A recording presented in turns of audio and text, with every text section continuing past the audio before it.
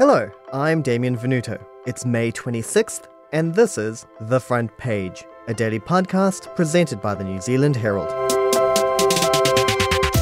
A series of news stories this week have again shed light on the risk posed by the Alpine Fault. Experts are growing increasingly concerned that a devastating earthquake could be imminent, causing widespread chaos across the South Island and costing the economy billions of dollars. So how real is this threat? And are we prepared for the impact this will have? Today I'm joined by Otago University's Dr. Caroline Orchiston, who works closely with AF8, an organisation developed specifically to prepare the community for the event of an earthquake. Dr. Caroline, over the last few weeks we've seen numerous headlines again predicting a likely earthquake along the zone. Can you give us a sense of where the Alpine Fault is and where it stretches across New Zealand? Yeah, sure. So the Alpine Fault is what we call a plate boundary fault, and it marks the position of the plate boundary that runs right through Aotearoa, New Zealand. And so the Alpine Fault begins offshore just south of Milford Sound, and it makes its way all the way up to Springs Junction, which is about 650 odd kilometres, and it runs west of the Southern Alps. So it's this interface between two massive tectonic plates. Now, when was the last time that we had an event along that Alpine Fault? So there's really good evidence that the last earthquake on the Alpine Fault was in 1717. And we know that from a range of field evidence, I suppose, but the most compelling evidence is from tree ring data. And it shows that the trees of the forest on the west coast were affected by a significant ground shaking event. And they all had a growth perturbation in that year of 1717. Now, looking at that period, we've had essentially 300 years of relative tranquility. So why is there suddenly such a heightened level of concern in regard to the Alpine Fault?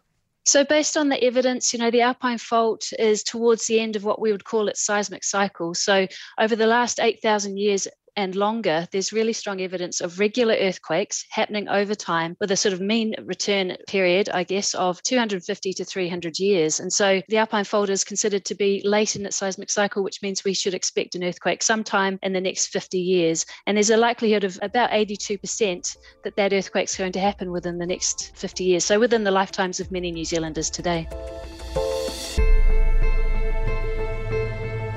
Here at Arthur's Pass, we're right in the middle of the Alpine Fault zone. We'll be badly affected. The big threat here is more being blocked off. It's the rivers being dammed and possibly flooding the place.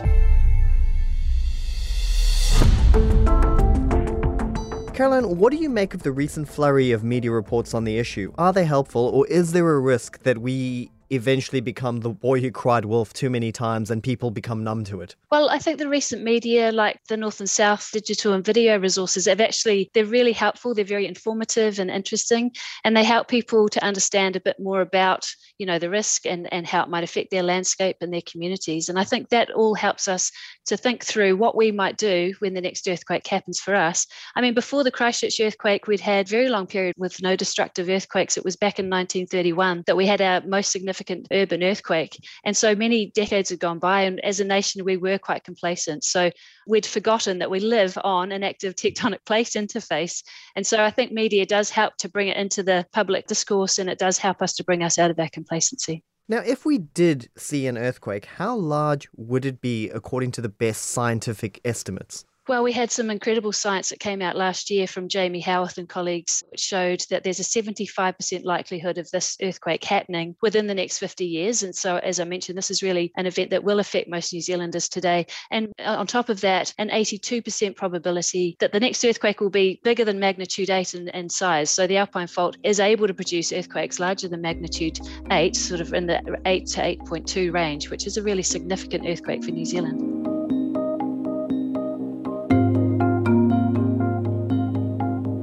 Could you give us a sense of what a magnitude 8 earthquake looks like in comparison to, say, a magnitude 7 or a magnitude 9 earthquake? The earthquake scale, the magnitude scale, measures the amount of seismic energy released by an earthquake, and it's what they call a logarithmic scale. So what that means is that every 0.2 increment up the scale doubles the amount of seismic energy that's being released. And so if you compare, for example, a magnitude 6 earthquake with a magnitude 8 earthquake, that's almost 1,000 times more seismic energy. And so the earthquake damaged Christchurch was a magnitude 6.3.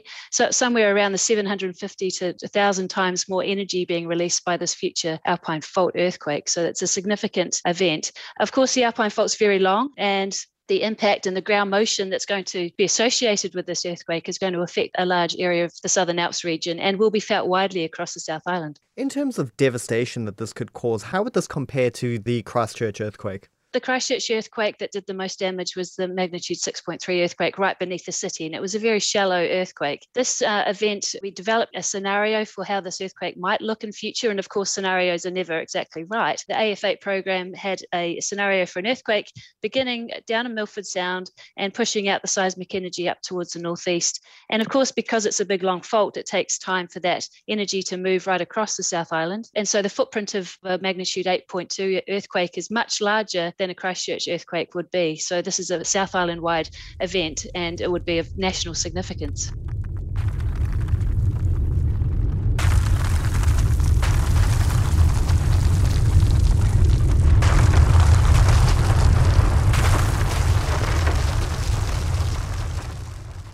What impact do you think this would have on the economy and livelihoods of the people who live along that zone? This is going to be very disruptive to day-to-day life for an extended period of time. There'll be many communities, particularly on the west coast, that will be isolated by road because the Alpine Fault earthquake is going to produce strong ground shaking, which will trigger lots of landslides and other secondary consequences. And that's going to disrupt the flow of people along state highways, across bridges, etc. And so it will be significantly disruptive. We can expect a long period of recovery following this earthquake. Now, your studies have also included some investigation of the impact this might have on the tourism industry. What have your studies shown? Well, big earthquakes around the world, we all hear about them in the media, don't we? Because they do attract a lot of media attention, particularly when international tourists get caught up in chaos. And we've had a number of earthquakes recently, like the Kokoda earthquake, where we had about 1,200 visitors stuck in the township, which required evacuation and welfare, which was provided by Takahanga Marae. Tourists, they get stuck in a place and they tend to add quite a burden to the local community in terms of looking after them for a period of time. And that will be the case up and down the west coast. We're likely to have pockets of isolation, which mean that the burden of tourists in these towns will be quite significant, and we'll have to work hard to evacuate extra people out of these towns as quickly as we can. It could happen tomorrow, it could happen in 100 years. But if it happened tomorrow, it's not a bad thing to be a little bit more prepared. In case your house is munted, put a rat-free container outside with some fresh water, a bit of food. If it's tinned food, put a can opener in for God's sake. Now, as a science professional, how difficult do you find it to encourage the public to take these issues seriously?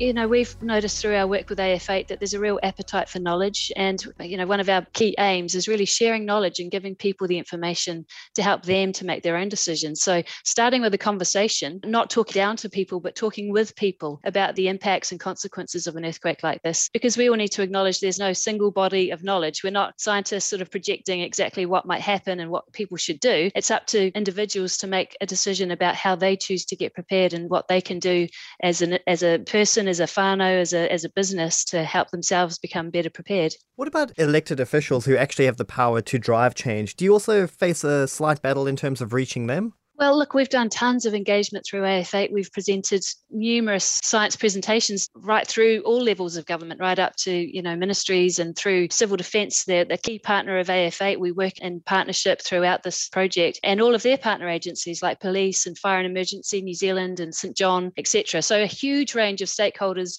have been working with us on AF8, and there's a real appetite for change amongst those groups as well. They want to get better prepared. They want to work collectively so that they can respond to this event really effectively as best we can.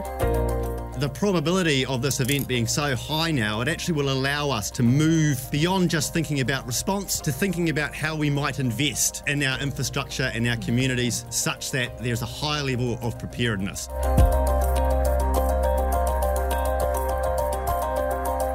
We often talk about disaster preparedness in New Zealand. What steps are we currently taking to ensure that the communities most likely to be affected by seismic activity along the Alpine Fault are prepared? Well, look, there are heaps of different ways that's happening. I mean, civil defence and emergency management groups around the South Island, one of their key roles is to help enable community resilience. So there's a lot of support that goes in that way. I think we have to be honest and say that people out there have a lot to deal with at the moment. We've just come through a global pandemic. We've seen a lot of people really going through difficult times. They don't have enough money to prepare for an event like this. And so, we have to be careful to be realistic about what people can do, but there is lots people can do that are free. That starts with talking to your neighbours, making a family plan for what you would do if the earthquake happens. If you're separated from your kids or your husband or your grandmother, how do you look after the people around you? And, you can practice your tsunami hikoi, for example. And these are all free things that we can all do to help get ourselves and our whānau better prepared for an event like this.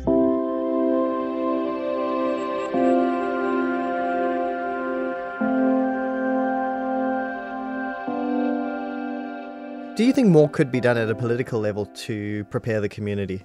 I think New Zealand is doing the best it can with the resources that we have. I think our National Emergency Management Agency is working really hard to build its capability and its capacity to support the nation in terms of dealing with these major events. I think we've come a long way in the last 2 decades since I started doing my work in the space. I think we've come a huge way in terms of how we coordinate and work together to respond to these events and to recover from them. We've had 2 major earthquake disasters in the last 10 years. We've learned huge lessons from that. And it's not just earthquake risk. We're talking about volcanic risk. We live on a plate boundary, so we have a range of hazards and risks that we have to face together. And I think all of the work that we're doing collectively across these multiple types of hazards is all helping build our national resilience. The Alpine Fault isn't the only example we've seen recently raising some concern. We've also seen growing concern about Mount Ruapeu with plumes rising from the volcano.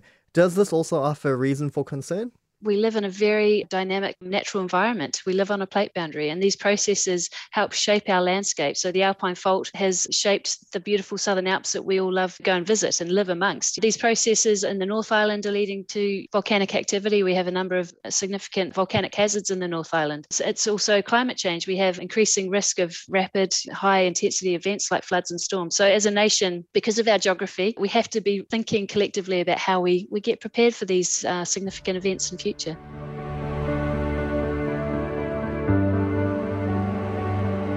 As a science professional, what is your advice for the public amid the underlying threat that a natural disaster might occur within the next 50 years? I think knowledge is power, and the feedback we get from our AF8 audience is that they want to know more about these hazards and risks so that they can get themselves prepared and know what might happen in the future and be realistic about it. We have very trusted science. We have really strong scientific knowledge of the way the Alpine Fault behaves and the way our volcanoes behave. We have incredible scientists across the nation doing this sort of work. I think it's important for the public to learn and to understand what might happen in their own communities and to get prepared amongst their own people around them who live in their communities. Now, personally, as someone who knows a little bit more about this than virtually anyone else in the country, how do you manage to stay calm amid this underlying threat? As a geologist and as a social scientist these days, I sort of appreciate the beautiful landscape that we live in. We live on a plate boundary that's driven the landscape that we all enjoy. And while I know that there's a significant power and potential for these events to happen in New Zealand, I wouldn't want it any other way. If you ask any person in New Zealand, would you rather live somewhere that's completely flat and benign in terms of hazards, they wouldn't want to go there, would they? Because we love living here. And so I think it's just something we live with. We learn to live with it every day. Doesn't mean you have to stress and worry every day. We can't predict when an earthquake is going to happen, but we can certainly prepare for it. Cheers for joining us today, Caroline. Kia ora.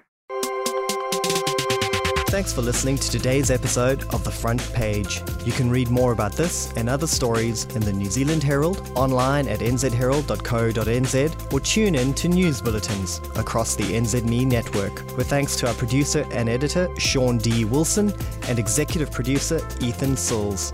You can follow The Front Page on iHeartRadio or wherever you get your podcasts. And tune in tomorrow for another look behind the headlines.